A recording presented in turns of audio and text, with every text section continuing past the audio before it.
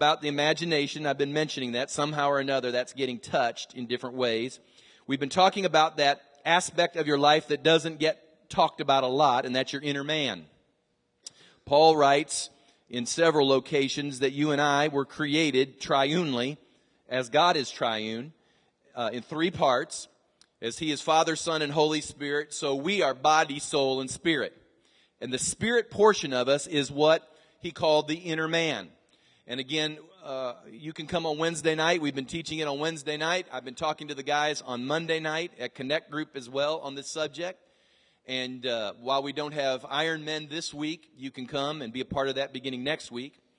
But body, soul, and spirit. Body is what you see. That's the shell that all of us see initially when we interact with each other. Some of our shells are quite young. Some of them are getting a little old right now. Some shells have hair, some don't. It just, God just equips them all differently. And you can wish for better equipment, but I'm just here to tell you that ultimately that's not who you really are. That your inner man is who you really are. And so the body is perishing. One day, mortality will take on immortality, corruption will take on incorruption, and this shell will finally fail me. But the good news is, who I am really won't ever fail. There's a treasure inside of me, this earthen vessel. And that's the part we want to zero in on. It's really the last thing we usually think of, but it's really the first thing we need to begin to conceive of. And so we've been talking about the inner man. And that's where the Spirit of the Lord lives inside a believer.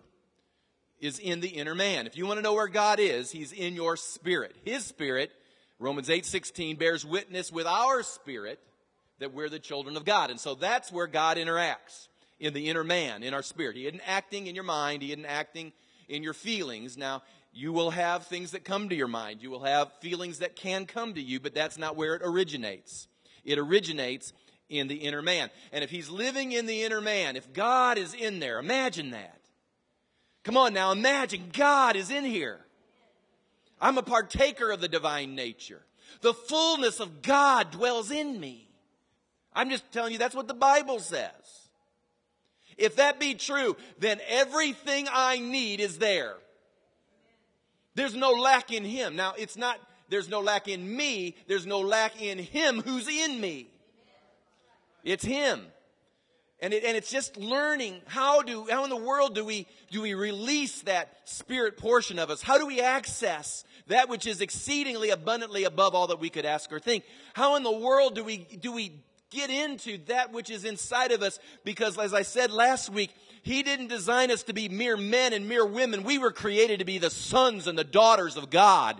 We were created, yes we were. We're the born again bunch. We're not like the world, praise God. We're not cut out of that mold. And it's not just because we do things they don't do, and we don't let our feet and our eyes and our hands do things that they don't do. Sometimes we got to understand that the don't list is fine if that's all you can muster up with regards to your faith. But the don't list pales in comparison to what I can do list in Him. I can do all things through Christ who strengthens me. And if I'm doing what He's doing, I don't have enough time to don't do what I ought not be doing. Amen.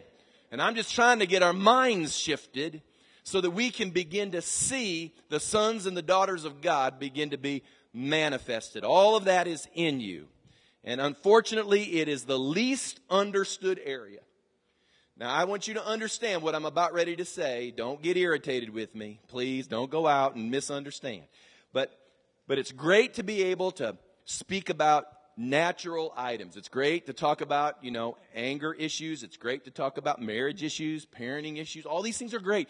Have a place, and there's a place in His Word. But if you don't get this issue down, see, the fact of the matter is we need an anointing to parent. It's not that we necessarily need more information. We need an anointing to do this. I need an anointing to break that rebellion. I need an anointing in order to give guidance and direction. I need an anointing to be married. And Tracy needs a greater anointing to be married to me. I mean, are you with me? There's a spiritual dimension to these things that cannot be overlooked. And so I'm trying to get back to the real basics of the issue. And I believe they're the most important. And my lesson this morning I've entitled Manifesting the Imagination. Manifesting the Imagination. I can't go and cover All that I've taught on the imagination. Get it from iTunes. Go buy a CD. Don't be cheap. $5 is nothing compared to about 30 hours of professional counseling. So, I mean, you just go get you a CD and it'll be the best $5 you ever spent. Manifesting, though, we have to talk about how do I get what's in my imagination out and manifested in my life. And I want to read Genesis chapter 15. And it says this. Are you there? Genesis 15? 4 of you are there. Come on now. We'll put it on the screen. Are we going to put that on the screen, Dan? All right. We got it. You can read along there. Genesis 15:1. After these things, the word of the Lord came to Abram in a vision, saying, do not be afraid, Abram. I'm your shield, your exceedingly great reward. Now understand, the Bible says he has a vision right now. I'm telling you, that's the imagination. But Abram said, Lord God, what will you give me, seeing I go childless? And the heir of my house is Eliezer of Damascus. Then Abram said, look, you have given me no offspring. Indeed, one born in my house is my heir. And behold, the word of the Lord came to him, saying, this one shall not be your heir, but one who will come from your own body shall be your heir. Now that's an amazing word, because Abram and Sarah are quite old at this particular point. The biological clock had stopped ticking a long time ago. And there was nothing in their body that was saying you can do this. Nothing biologically that would have given any indicator that this is something that they could have done. But he says, the Lord says, don't you think about what is, you think about what could be. I'm bringing something out of you that could be. And so then it says that the Lord brought Abram outside, verse 5. And this is what he said. He said, look now toward heaven. In other words, he took him out of the tent, he pointed his eyes to the sky, and he said, look in the sky. And count the stars if you're able to number them. And he said to him, so shall your descendants be. And the Bible says in verse 6 that Abram believed in the Lord. And he accounted it to him for righteousness. Now turn over to Romans real quick, and I'm going to read what Paul said about that very story. Paul had something to say about that very story in Romans chapter 4, because you got to hear the whole story. Romans 4, beginning with verse 16. Romans 4, beginning with verse 16. I want you to get there, especially if you brought your Bible with you, because you can underline, you can circle, you can put arrows in it. All right? Because these are verses that are going to come back to you from this point forward. Verse 16, Romans 4. Therefore, it is of faith that it might be according to grace, so that the promise might be sure to all the seed. Not only to those who are of the law, but also to those who are of the faith of Abraham, who is the father of us all. As it is written, I have made you a father of many nations, in the presence of him whom he believed, God, who gives life to the dead, and calls those things which do not exist as though they did, who, contrary to hope, in hope, believed, so that he became the father of many nations. According to what was spoken, so shall your descendants be. And not being weak in faith, he did not consider his own body. Are you starting to get revelation? He did not consider his own body already dead since he was about 100 years old. It's hard for a body to produce at 100 years old. And the deadness of Sarah's womb. Verse 20, he did not waver at the promise of God through unbelief, but was strengthened in faith, giving glory to God, and being fully convinced that what he had promised he was able to perform, and therefore, here it is again, it was accounted to him for righteousness. Now, it was not written for his sake alone. Here's the part where you can get excited. It was not written for his sake alone that it was imputed to him, but also for us.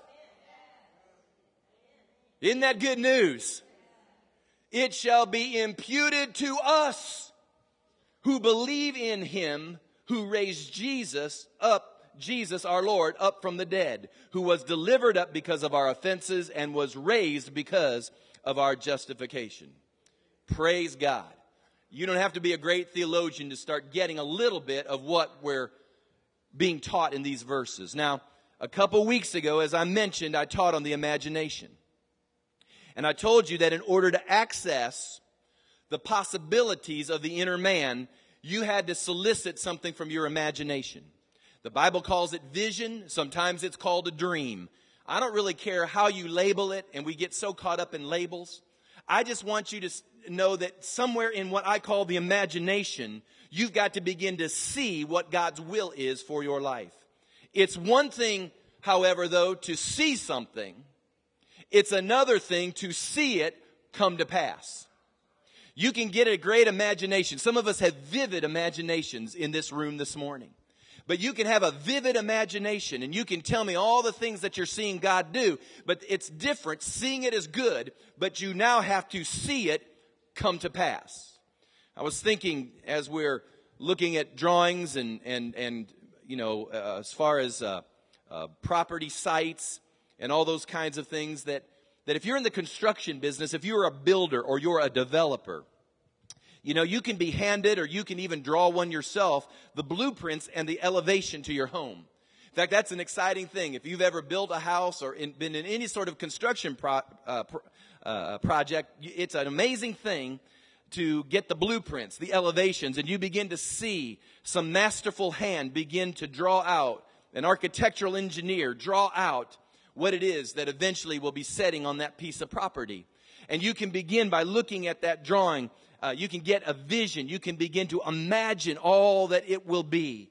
But it's one thing to have it drawn out in front of you and to imagine. It's another thing to begin to bring that building to pass. I have the site plans in my office, and the building plans are the beginning of these things for our new church.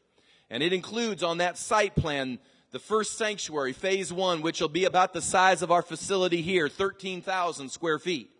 We'll use our space in a little bit more economical way because we have opportunity to plan and do some other things with it. So you'll be amazed at how large that really is.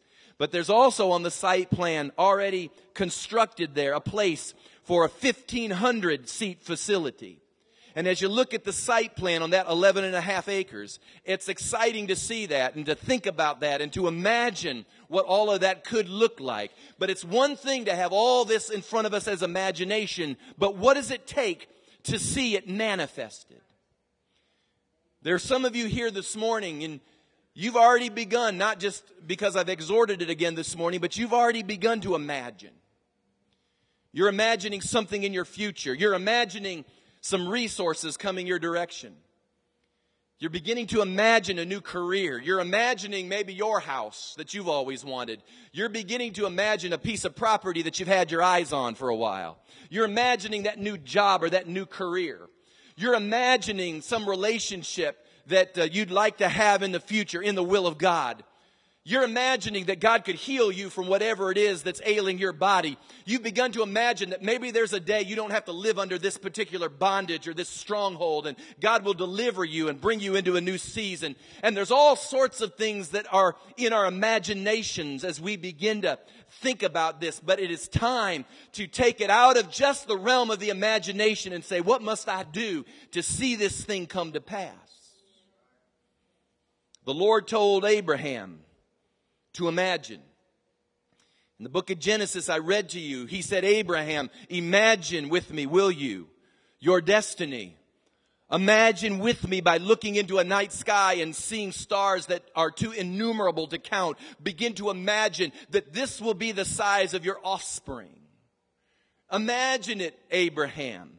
And the Bible says that when Abraham was out there on the plains of Ur and he was looking into that night sky, seeing stars that were unimaginable and uncountable, and as he received the word of the Lord into his heart, the Bible says that he believed the Lord and it was accounted to him as righteousness. Why would he put that in there? It's because, and I think I even put it on the screen overhead, it is a righteous thing to imagine God's purpose for your life. We've been taught somewhere along the way that if we begin to conceive, now I'm not saying be arrogant and a braggart and haughty. We may need to get to that at some time, but we've got a whole slew of people who've grown up in the church that have been taught somewhere along the way that if they begin to even conceive or dream of something in God's will that's just incredible, that somehow or another, that's unrighteous. And so we've sort of grown up with the grasshopper mentality. We've just sort of seen ourselves as not much, and we've sung the songs, little as much of God's in it, and that's true, but we've just kind of seen ourselves as not much and kind of piddly, and we kind of walk with our shoulders slumped a little bit, and well, if God wills, and if that's what He wants from my life, but I'm willing to live in a shack, if that's God's will. And this is our confession, and that's our imagination, and I'm just saying to you, it is righteous to see God's will for you.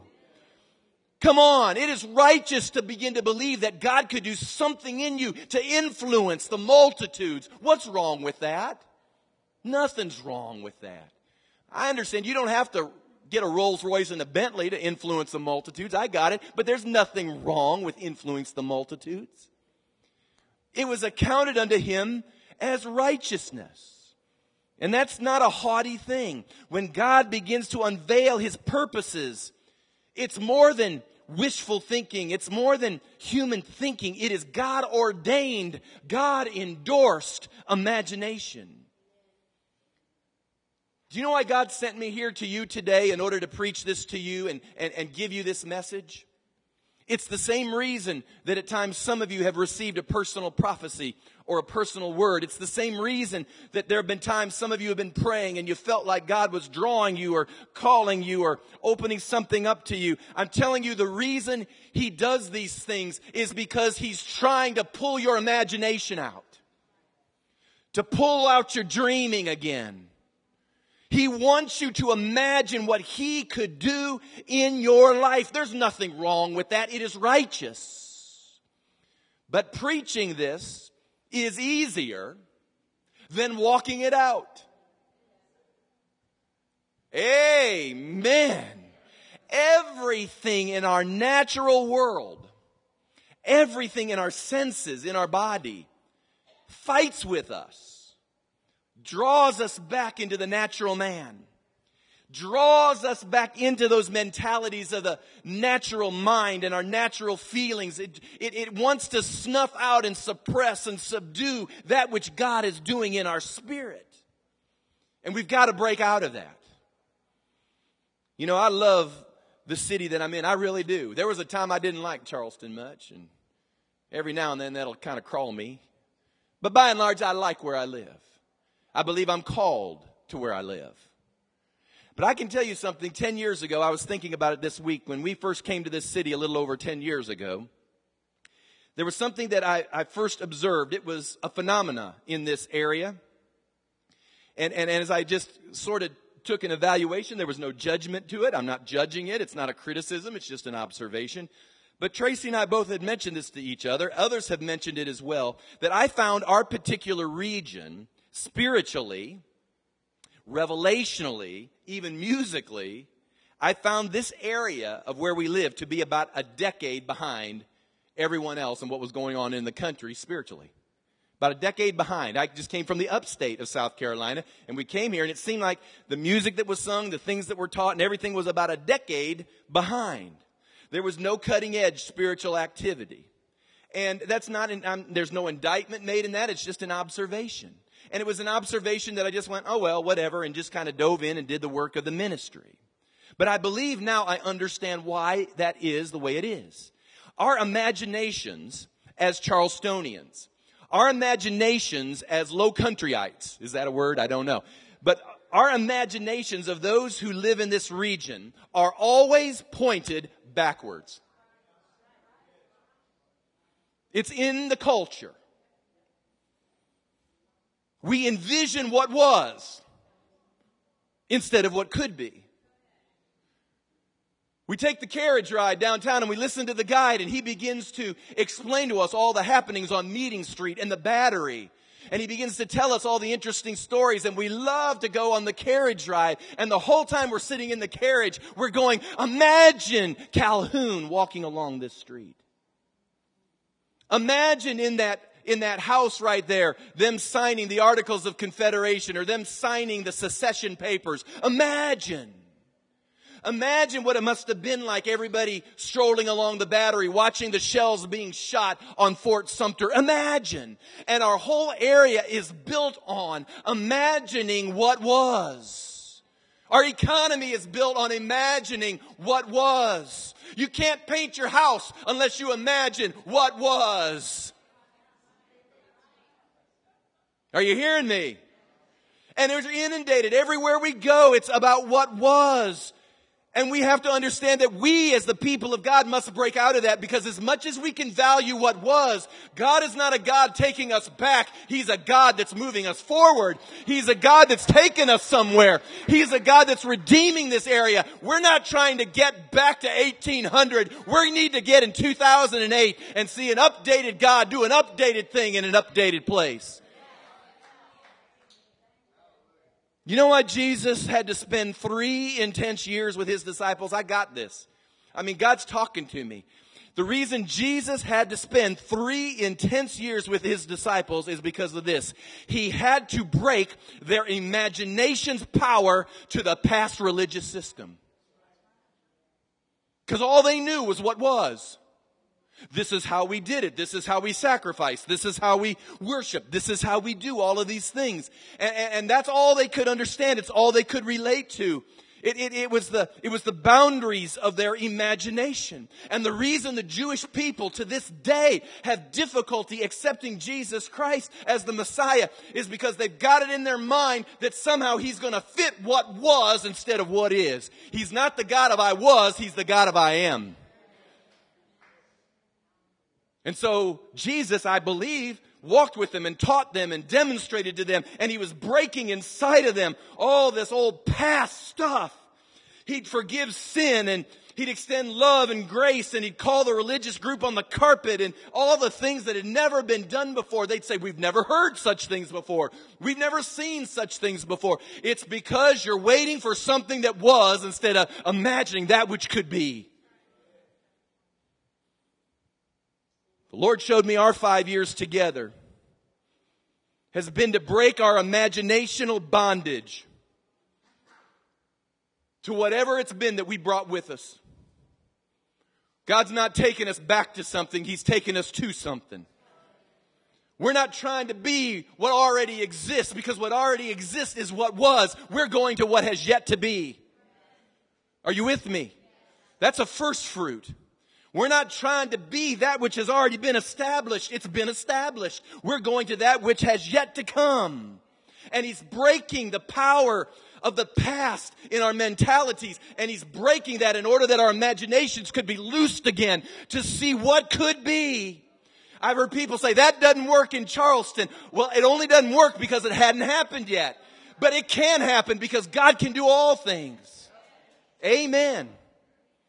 And I believe a part of our call, and it just rose up in me, that yes, we're to set people free, and we've been talking about that. We're to bring deliverance to the captives. This is imperative. But the reason we bring freedom, the reason we minister deliverance, the reason we set the captive free is to help this area imagine its future. To help this area imagine what it could be in the economy of God. To imagine what might it have been like if the Great Awakening had taken place. What might it begin to reflect if God were to move unencumbered. That's what our job is. It's to look people in the eye and say, you don't have to look backward. You can look forward. Forward. Well, how does that happen? How is the imagination manifested? Well, Paul then helps us in the book of Romans here. He begins to pick up on the story of Abram. And as he picks up on the account of Abram, he begins to share in between the lines as to how God can begin to do that in all of our lives. He tells us how God granted the promise to Abram, which was righteously imagined. And then he begins to share with how it will be manifested to us. He says that you're the seed of Abraham, that this was not just for him alone, but it was for all of us. And here in verse 16, it's interesting. We see the words. He says, therefore it is of faith that it might be according to grace. We see these words, faith and grace, which means that something must happen beyond our own efforts. You know, when Abraham tried to help the Lord out, he got an Ishmael. I mean, he said, well, I guess I'll just help the Lord out here. I'll just get me another one and we'll just get the shoe on the rood. And he ends up birthing an Ishmael, which till this day, Ishmael is the lineage of the Arab people. And how many of you know to this day the Arabs and the Jews have just not gotten along? They got 4,000 years of animosity, and it's not going anywhere anytime soon. Give them land, do this, do that. It ain't stopping. But that was Abraham's fault because he wanted to do something to help get the show on the road. But the Lord said, no, this isn't going to be something that you're going to do. This isn't going to be something that you can make happen or you can engineer. But there's going to be faith and there's going to be grace in all of this, which means that there's going to be something from me, says the Lord, that will happen beyond your own efforts, beyond your own reasonings, beyond your senses, beyond your flesh.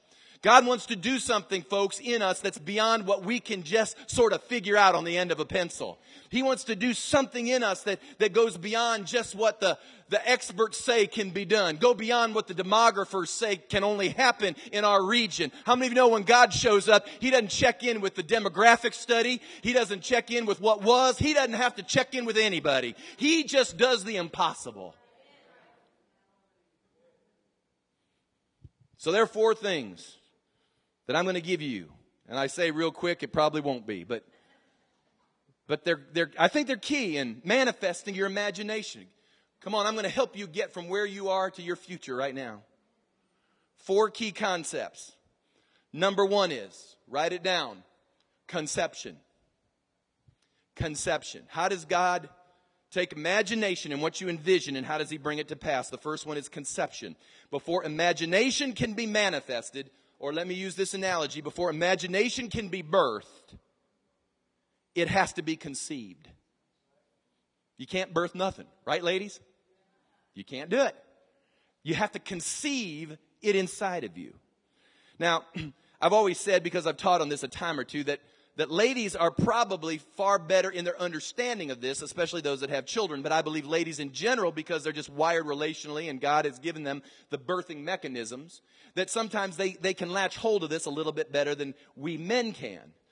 Because when you're wired for childbirth, and just bear with me for just a moment. This is an observation from a man who will never join that club. I'll never be in that club, and it'll be held over my head till I go home to be with Jesus. I mean, I will never. I understand. I could lose an arm, and it will not be like childbirth. I mean, I understand that, ladies. So, but just bear with me as a man who knows nothing about having children explains what takes place. All right. I've watched as ladies begin to envision. They imagine. My wife does it to this day. She'll go into a baby superstore and we'll be buying a shower gift for somebody. And she'll walk through the shop and she'll see the clothes and she'll pull the clothes out. And she'll go, oh, isn't this cute? And she'll ask me what I think. And I'm going, it's clothes. I just, dress the baby. Oh, isn't it cute? And I can't wait till we have grandbabies. And can you imagine little this, being in this particular clothes? And I can see her imagination just running in that baby superstore. Some of you have done the exact same thing. Some of you have gone home and you begin to look at one of the rooms in your house and you'll envision the color of the nursery and the paint that's on the nursery walls, and you'll imagine the crib over here, and you'll imagine the changing table over here, and you'll imagine whatever new technology they have over here, and the new video camera that sets right there so you can see what's going on. We didn't have those back in our day. You just had to hear them fall out of the crib. That's all that. Back in my day, that's all that happened. But now they have video cameras that you can watch from another room. But you know what? You can do all of those things, ladies, but that doesn't mean you're pregnant. Are you with me? You can have imagination and vision, but it doesn't mean you're pregnant. To conceive means that you have received the seed into your birth system. That there's been seed implanted in the egg, in the uterus. A seed has gotten in there and you've conceived that thing. Now you need to understand that you must receive the seed of His promise, of His word in your birthing system, your spiritual birthing system. In your spirit. You gotta conceive it in your spirit. You say, how? How do I conceive it in my spirit? I kind of got the biological aspect down, but how does this work spiritually? Well, spiritually, it works through your words. And what you need, once you see in your spirit what it is that God wants to do, if you want to conceive it, you need to begin to speak it by saying, I receive that. I believe that. The mother of Jesus, Mary, the mother of Jesus, when the angel declared what God wanted to do in her, sovereignly give her the Messiah in her womb, she said these words, "Let it be done unto me according to your word." At that moment, something spiritually was conceived that overtook even the natural. And spiritual conception began to birth a natural person. You need to do the same thing. You do something spiritually by receiving, and it begins to birth the natural. Remember, some people, now I wrote this down, some people will conceive easier than others. I always found that interesting. I mean, Tracy was like fertile myrtle. She was fertile myrtle. We won't even go there. But we had to be extremely careful, or we'd have had 50 children. Because she had a conception system or a birthing system that could conceive quite easily. Others, they have their struggles, they have their challenges. And so they conceive through great difficulty. But here's what I just suggest to you, spiritually speaking. I suggest to you that if you dwell in a fertile environment, that you'll conceive more easily. I mean, you know why some people, they'll eventually go to, what do they call those doctors, in vitro fertilization, and you'll go to an environment. If you're having difficulty conceiving, you will go to an environment. You'll do all sorts of crazy things in order to get pregnant. We won't even go into some of the homemade remedies, but you'll do all sorts of crazy things in order to get pregnant, including spending thousands and thousands and thousands of dollars, nothing wrong with that, to get yourself in a fertile environment in order that you might conceive. Well, why would that be any different spiritually? You need to get to a place that's fertile for conception. You need to get into a church, and I intend to have this church to become a fertilization zone in order that people could come and conceive greatness, conceive the unimaginable, conceive the exceeding abundant thing beyond what we could ask or think. Conceive it, and you need to dwell in that environment. And the second thing I put down here is the seed must be a rhema word that is enlivened in you. You just can't, just walk around, and I'm going to mention this in just a moment. You just can't walk around and wish, think, hope, maybe, could be. I hope it happens. You got to get that in your spirit. That enlivened word, as if God spoke to you himself, pulled you out and said, "I'm talking to you, son. I'm talking to you, daughter. I'm not talking to," there are people right now, you're listening to me, and it's as if you and I are the only people in this room right now. Others of you, you're in another land. I'm still glad you're here. But for some of you, it was like, and you said this before, you said, "Pastor, it was like you were talking straight to me." That's because it's not me, it's God. And God's enlivening something in this moment to you that's becoming rhema. In other words, it's being spoken, literally spoken to you. And as it's being spoken to you, that's the thing that you can lay hold of and say, "I receive that. I accept that. Let it be done unto me according to your word." And you conceive that thing. Now, let's go to the next step, number 2. It's conviction. Conviction. In verse 16, I found this interesting. It says, "So the promise might be sure." My version says sure to all the seed. If you look out in the margin, it actually uses the term certain. Certain. I put the word conviction down. The word for sure is certainty. There is a conviction of certainty that what you have imagined is a sure thing. Get that now. I'm teaching you. It's always great to be exhorted, but now I'm teaching you. There's a certainty, a conviction that what you have imagined is a sure thing. Your senses can't overrule you. What you see, what you hear, what you taste, what you smell, it cannot overrule you. There is an unshakable certainty in your spirit. It's a truth in your spirit. You may walk into family situations, you may walk into friends, co-workers, and they'll look at you and think you to be foolish and think you to be crazy. How many of you remember that when Joseph articulated his imagination to his brothers, his dream to his brothers, they were just flat out irritated? So you got to understand that there's not going to be many people that are going to tell you to go for it. They're going to look at you and they're going to roll their eyes and they're going to talk about you at the water cooler, and there's going to be just this little, that'll go through the school or wherever it is you are. But you've got to reach the place inside of yourself in God where this is a certainty. This is a conviction. This is unshakable. Let them all at the office talk about me. Let them talk. They all talked about Noah too until the rain showed up and the ark got shut. Let them talk. Because you've got to be certain, sure. If you want this thing to be birthed, you got to be sure you're pregnant. You can't just walk around and say, well, I'm not sure I'm pregnant. You got to be sure you're pregnant, convinced, certain. This is, I believe, the moment revelation takes place, it is embraced. There's a place inside of you that you get a hold of that which is unshakable, and there's no talking you out of it anymore. Can I share this with you? If I or anyone else can talk you out of your salvation, then I suggest you aren't saved. I've had people say, well, Kevin, you spend so much time talking about living holy or living righteous or living at the cross, and you just cause uncertainty in people. No, I don't. Not if you're really saved. I wouldn't cause them any uncertainty in your life. If there's doubt and unbelief in you, I'll expose it.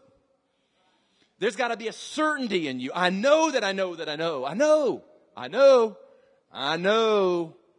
And when that I know moment comes, that conviction comes, then you're at a place where you can begin to see this thing birth. Number 3, I use the word confession. Confession. So there's a conception, there's a conviction, and now there's a confession in verse 17. It says, God who gives life to the dead and calls those things which do not exist as though they did. Your confession is only as good as your conviction to the revelation. I'm going to say that one more time so you can get this down. Confession is only as good as your conviction to the revelation. The Bible says, calling those things that be not as though they were. You must speak the conviction. You must speak what God has said He's going to do. You must speak the plan and the purpose of God. And you must do this despite not having any sense proof or external proof that God could do this. Remember, Abraham's body's dead. Sarah's body is dead. There's nothing biologically going on inside of them that would indicate that they could do the childbearing stuff. Nothing. Their senses are you can hear it going off in them saying, this is silly. This is stupid. Your body's dead. It's biologically impossible. There's no sense even going that direction. But the Bible says here, who, contrary to hope. In other words, there was no reason earthly that they should even hope in this thing. No reason earthly that they should even think something like this could come to pass. But it says, in hope, believed. You must speak the conviction despite what everything else is going on inside of you. And what I mean by the conviction or the revelation is you cannot mindlessly or flippantly just say the words, oh, I believe. Okay, I guess I'll try this. I guess, I'll do what Pastor says, I'll try it for an hour. And we'll see if it works. It won't work. I just don't do it. That won't work. In fact, can I just suggest to you, this is why we aren't getting many folks really saved. And the reason there isn't true conversion in the era we're living in is because as folks respond or as they're led into the prayer, a lot of times what they're doing is they're just saying, okay, I'll try this. I've tried everything else. I've tried the counselors, the therapists, the psychologists. So I guess I'll try this too, and I'll just kind of add Jesus in there. And so, yeah, I'll pray the prayer. I'll say the words. Okay, and I sign the card, and they tell me I'm saved. I don't know that that's true. Because there's got to be something inside of you that is convinced, that has a revelation, that has had your eyes unveiled to the truth, that He bore your sins and He became sin in order that you might become the righteousness of God. And the reason we walk around and we don't feel saved and we don't feel victorious and we don't think it happened is because was there ever a conviction that this thing happened, that you know, that you know, that you know. Well, if it's that way for being saved, how much more is it for seeing the purpose of God come to pass? I can envision heaven, and when I see it, I know one day I'm going to be there. Hallelujah.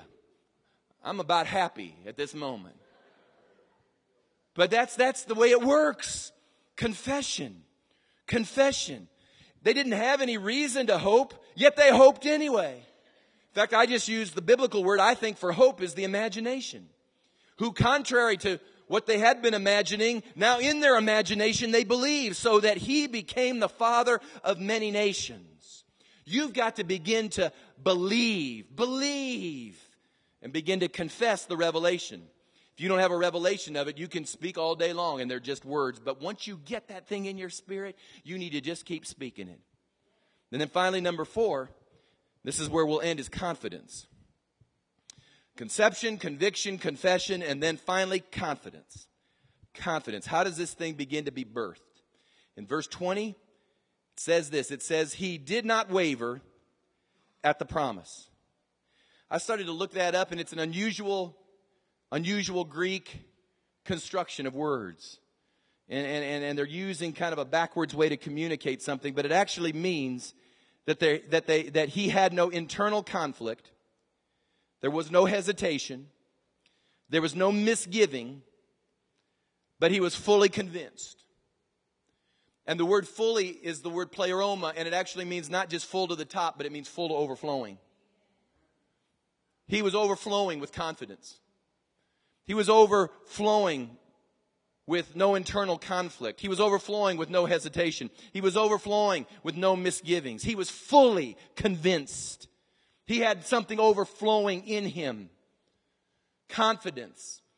Confidence. And again, I'll come and rebuke you if I see arrogance or haughtiness. All right, how about that? We'll just make this deal. But confidence is different. Confidence is realizing you ain't much, but that God's everything. And that he can do whatever it is he says he can do. Despite me sometimes, and hopefully more times because of what he's doing in me. But confidence is the natural ease that you begin to rest in. Confidence is when you just know. I mean, I don't know how many of you came in this morning and you came into the sanctuary, you sat down where you're seated, and there was great fear in you that chair wasn't going to hold you up. I mean, you had a sleepless night last night thinking that the chair wasn't going to hold you up. You were up in the middle of the night interceding, saying, oh God, let that chair hold me up. Please.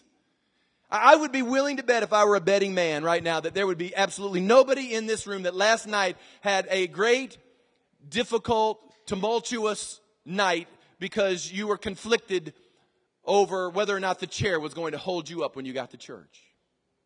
I bet not one of you did. And the reason is because you have developed a confidence that when you sit down in a chair, it holds you up. Now, granted, if there's ever a time you sit in a chair and it doesn't hold you up, then it startles you. It goes, whoa, what went on? I didn't expect that. I didn't anticipate that. But more often than not, when you sit down in a chair, you begin to say to yourself, you don't even say it to yourself, I have confidence that this chair will hold me up. Confidence. Confidence. How many of us are that confident in the promise of God? How many of us are that confident in the plan and the will of God where he begins to speak it and we begin to imagine it, and there's this natural ease that says, yes, God will do it. It's the reason why Jesus said, don't worry about tomorrow. Take no thought to tomorrow. Don't worry about it. Why does he say those things? Be anxious for nothing. It's because you can be confident in the promise of God. Amen. We can wake up the next morning and we'll be breathing, we'll be living, we'll be well. We can wake up and you can open your business and you will get orders on the phone, or you will have customers come through the door, or there will be a paycheck that will be given to you. The Bible says he's yet to see the righteous begging for bread. I'm telling you, you can have that kind of confidence in the will of God. Confidence is the opposite of timidity.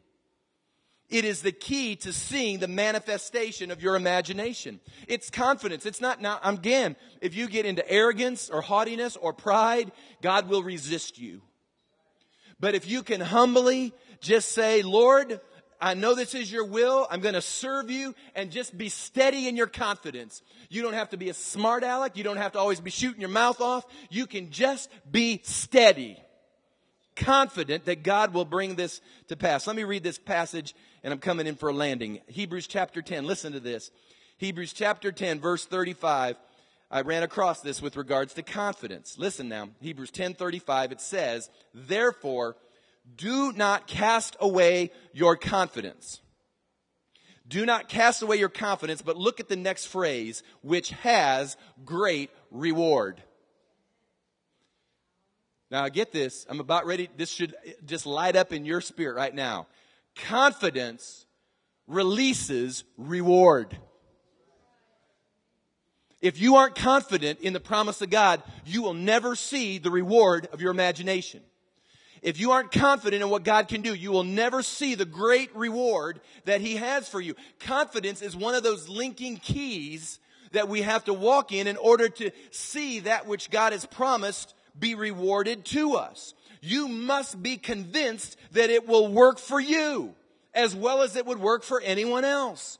It says, for you have need of endurance, which means, all right, it isn't going to happen in 24 hours. You didn't get to where you are in 24 hours. You made a series of really terrible choices, and it's taken you a few years to get to where you are. And the Lord's saying, listen, give me a little time here. You're going to need some endurance in this thing so that after you have done the will of God, you may receive what? The promise. You'll receive the promise if you don't throw away your confidence. I'm going to end with this and then we'll be done. And we'll pick it up again next week.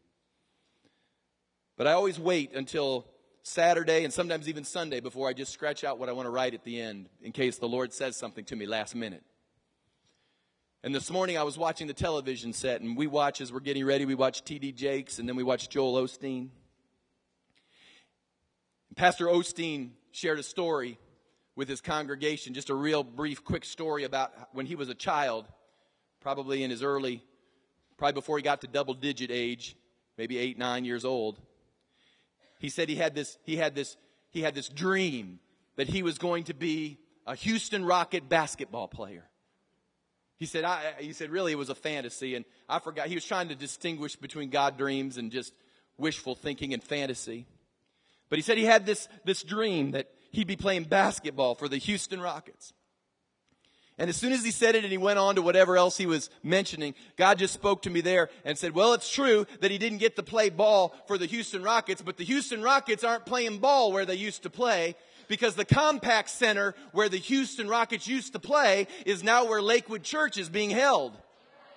And so while he's not on the ball team, he's still in the Compaq Center. I don't know if he's ever thought about that, but it just struck me right there. That's true. He's not playing ball, but he's got a whole lot better seat and a whole lot greater job ministry calling than shooting buckets for the Houston Rockets. Right now, he's speaking the word to thousands of people.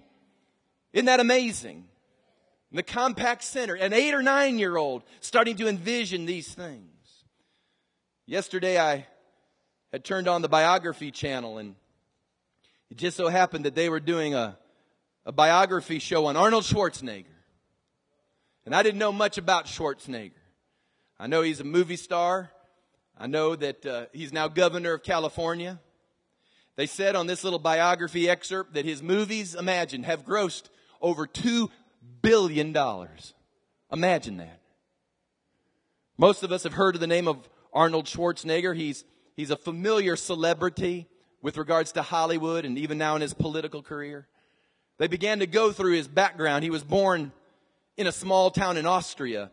I didn't know all these things. I knew he was Austrian. I just didn't know all the other things. It said that his dad was a police chief in this very, very small town. In fact, it was a poor, almost rural-like town. And they lived in a house that was provided by the city as a rent-free house because he just didn't make that much money. And he said that when he was 10 years old that he would oftentimes go to the movie theater and he would sit and watch movies for hours. And back in that day, they would still run the newsreels of America and what was going on in America there in this small city in Austria. And as he would see these newsreels of America go in front of him, he said he would begin to dream. And he'd begin to think about, one day I'm going to go to America.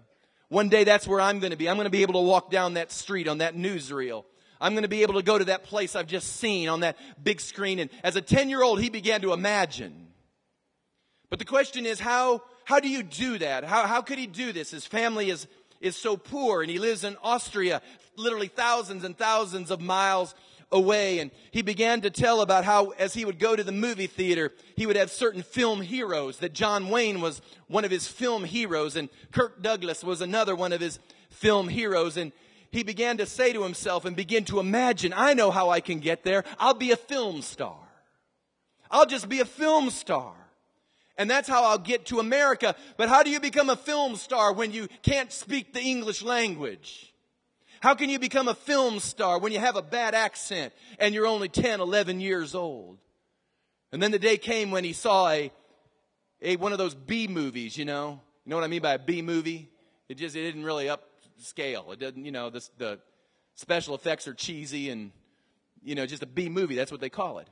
And it was a Hercules movie.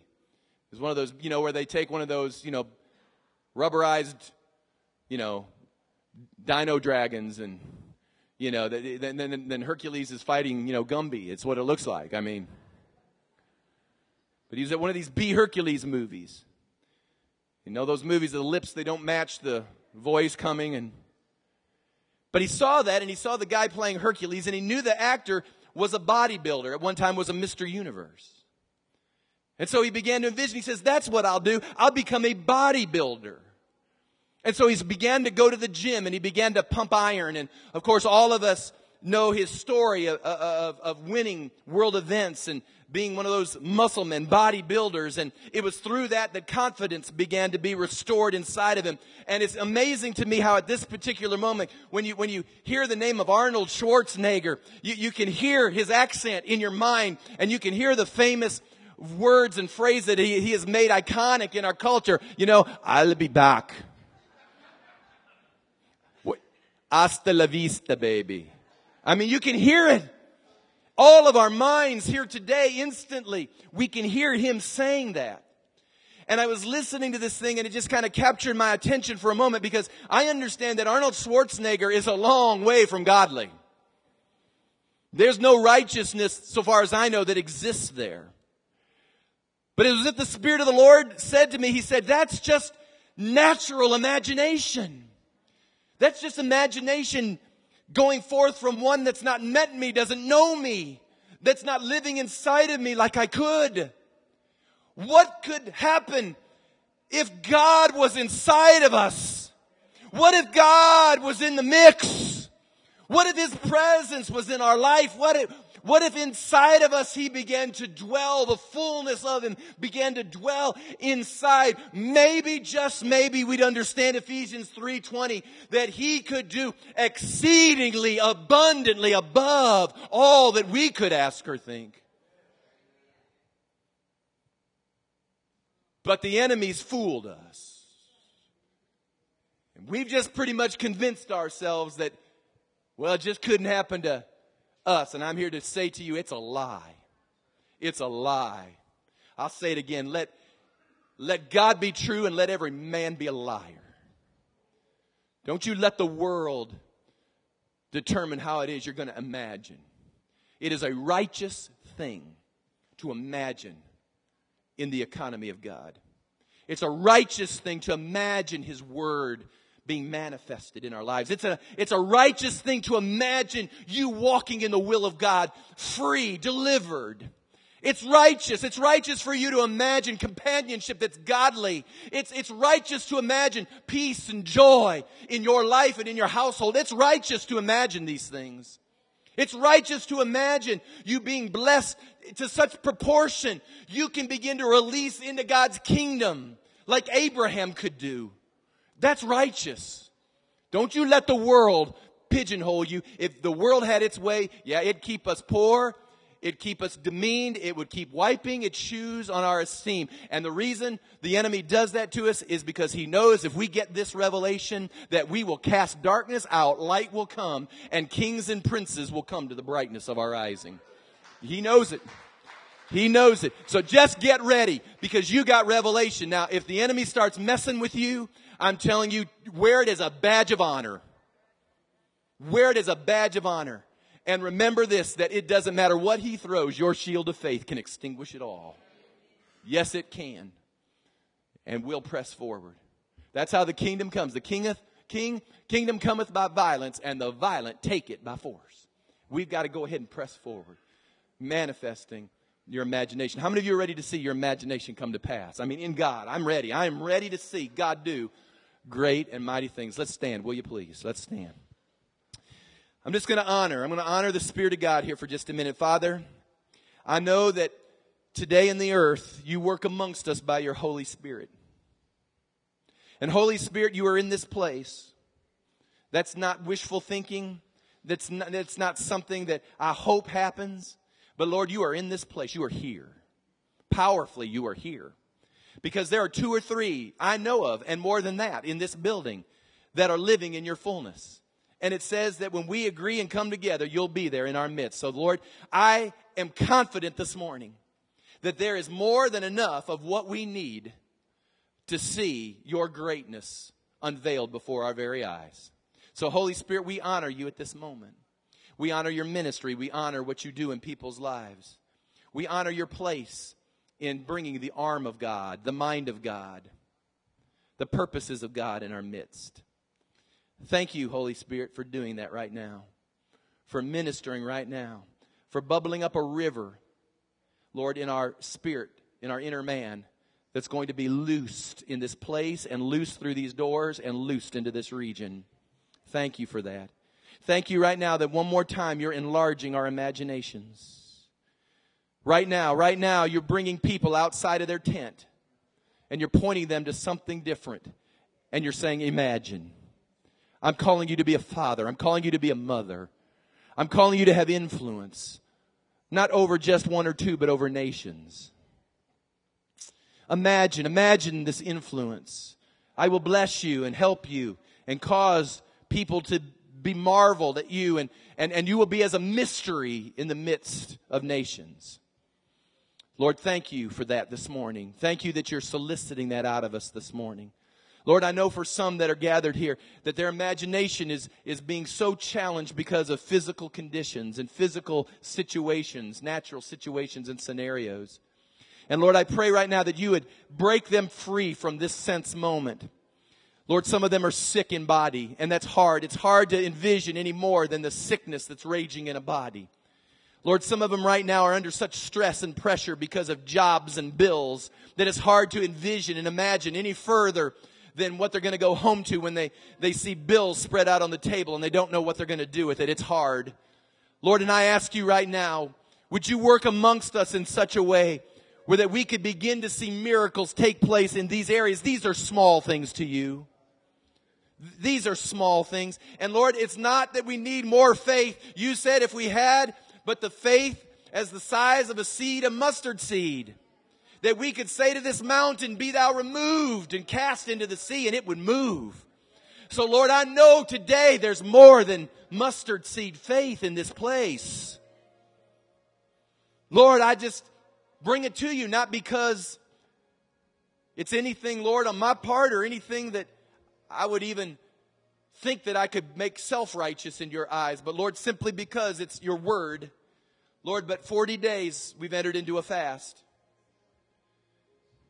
And it concludes today. And you said in your word clearly that there were some things that just couldn't happen. Some deliverances that just couldn't happen unless we fasted, unless we prayed. And Lord, we've done that. We've done that. And so, Lord, it's nothing to do with me. It has everything to do with your word and the precepts of which I am convinced are true. That you begin to do that which only you can do. Thank you, Lord. We honor you that miracles are about ready to spring forth in this room.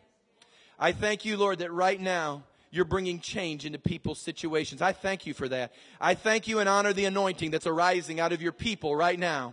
It's being solicited out of me right now in the name of Jesus. It's arising in this house, a corporate anointing, Lord, from the people of God. Thank you right now. Thank you, Lord, that right now the glory of God is being manifested in this place, that it is Christ in us, the hope of glory. Thank you, Lord, that it's happening. Yeah, you can put your hands in the air. My hand is beginning to buzz right now. Thank you, Lord, right now that there's an anointing that's beginning to be stirred in this place. And Lord, we're not hoping so, but we're knowing it. We're seeing it. We're sensing it even now. Our inner men are arising right now and exercising dominion in this place. Thank you, Lord, for the anointing in this house that will break every yoke. Thank you for the anointing that will break every bondage. Thank you for the anointing for all things that will cause great change to take place in people's lives. Thank you, Lord. Thank you, Lord. Right now, just lift your hands and worship the Lord. We're not waiting. As we worship the Lord, we're not waiting for something to drop from heaven, and that's why we lift our hands. That's not what we're doing. We're just worshiping the Lord. We're worshiping Him, and He's going to begin to arise in the midst of His people. Arise in the midst of your people, Lord. Arise in the midst of your people. Hallelujah. Come on, arise in the midst of your people. Come on, if you're beginning to sense something different, it doesn't come to everyone the same way. But if you're sensing the presence of God, what He's doing is He's endorsing righteous imagination.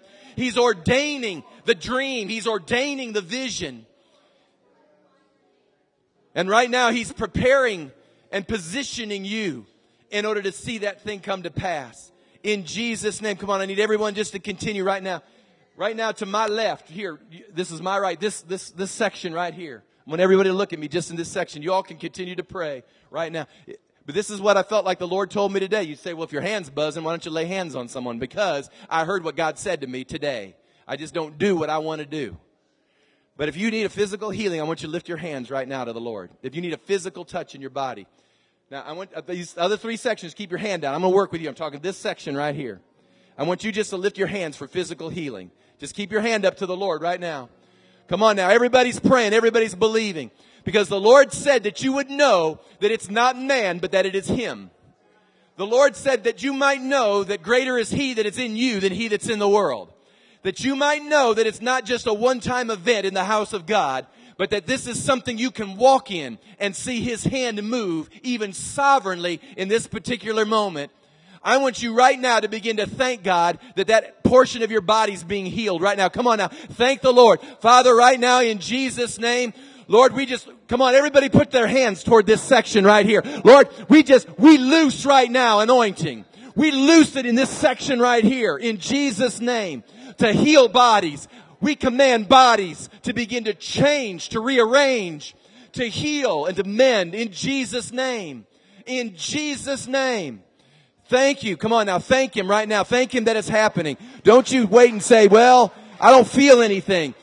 It says that the righteous will walk by faith, not by sight. Come on now. You believe. It's great when there's a physical, tangible anointing, but most of my life isn't lived with a hand buzzing. Most of my life is lived pretty normal. It's great when you sense God, but sometimes He doesn't show up like that. And so just walk by faith. This section right here, how many of you need healing right now? I'm telling you, God's going to do it in this house. I'm happy to lay hands on people, but you need to know that it's not man, it is God in you. God's working in you. Christ in you, the hope of glory. Yes, it is. The Bible says that as surely as the Lord lives, the whole earth will be filled with His glory. There's coming a day that globally God's going to do something incredibly. Come on, right now, everybody else, lift your hands toward these people. There's corporate anointing that's going to mend bodies right now. Come on, are you ready? Come on, section in front of me, you ready? Father, in the name of Jesus, we loose right now healing upon this people. Heal their bodies now in Jesus' name. In Jesus' name, Lord, mend their bodies. Lord, if they feel it, great. If they don't, let it happen anyway. Just to show them it doesn't make a difference if there's a feeling. Lord, do the work right now in Jesus' name. Right where they're standing right now. Lord, do it right now in Jesus' mighty name. Hallelujah. Come on, this section right here. You know, when the Roman centurion came to the Lord and he said, my servant is sick. And Jesus said, I'll come. What Jesus was saying was, okay, I'll come lay hands on him. And this is what the centurion said. He said, because I'm a man under authority, and because I have those who are around me, I can say, go here and they will go, or come here and they will come.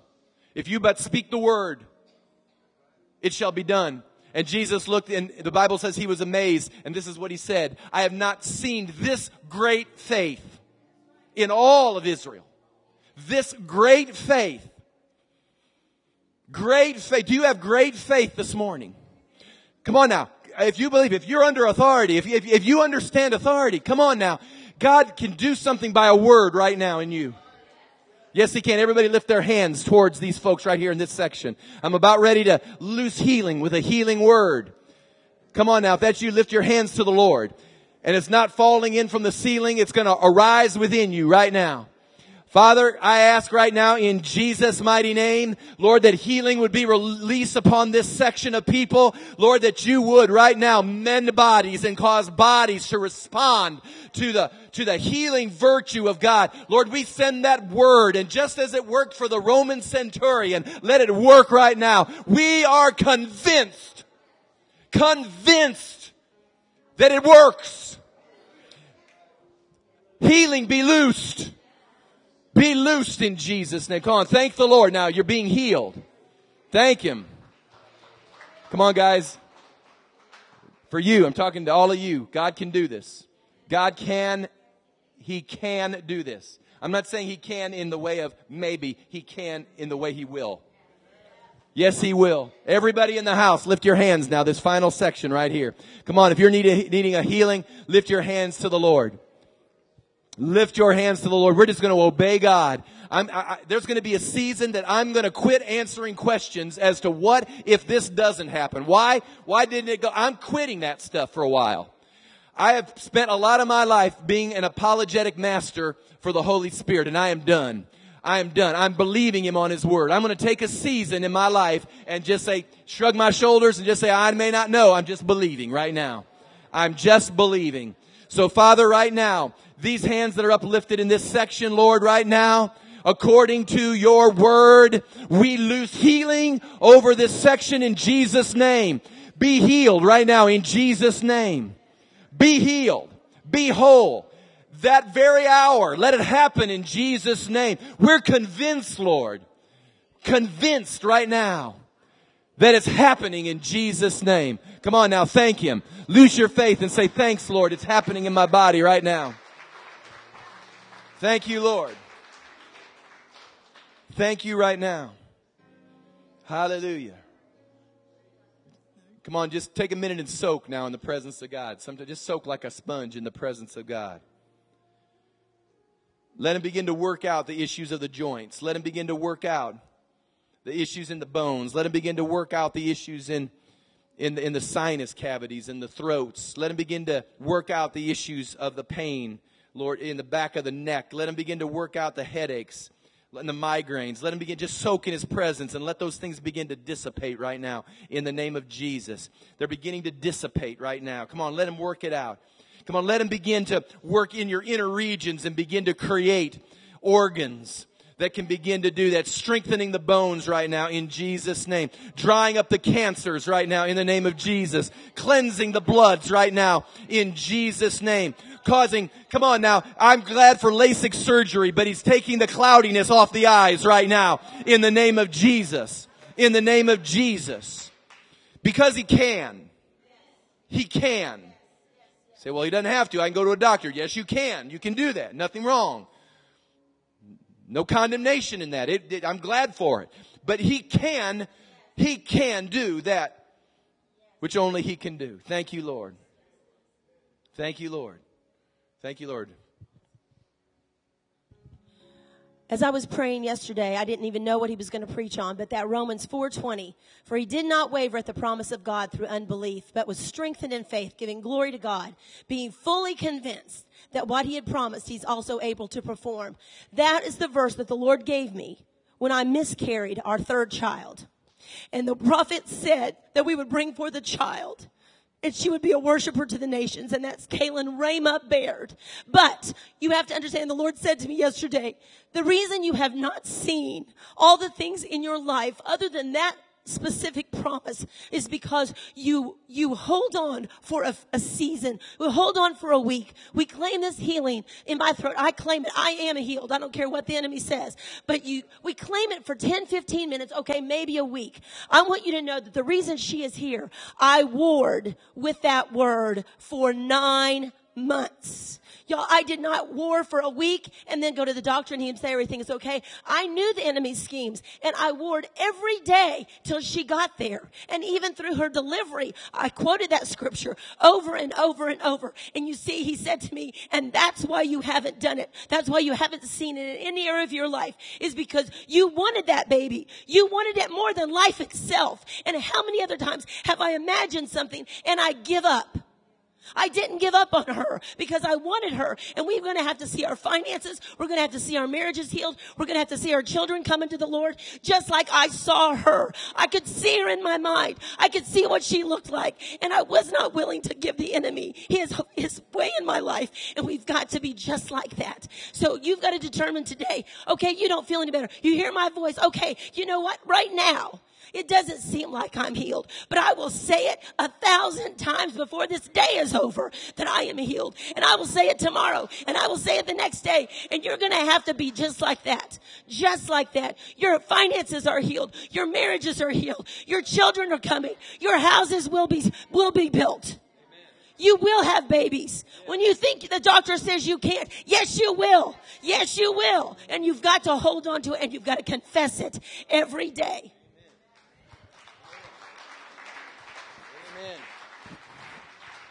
Amen.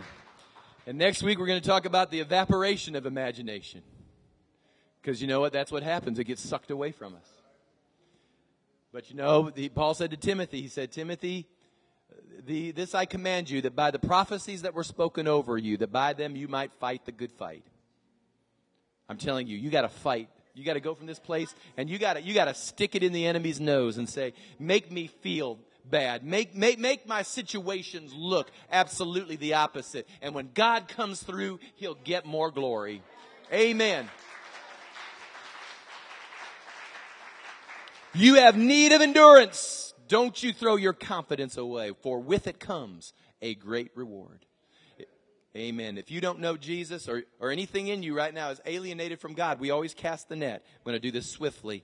But if you need to come and make public confession of Jesus Christ, we do that publicly because Jesus said, if you'll confess me before men, I'll confess you before the Father. If you deny me before men, I'll deny you before the Father. So we just encourage people to come, and we just pray all together. But you've got to make a step. You've got to put feet to your faith, and you got to put an action in the thing and say, Lord, I know that you are alive and well and true. And if I open up my heart and get myself right with you, you can do great things in my life.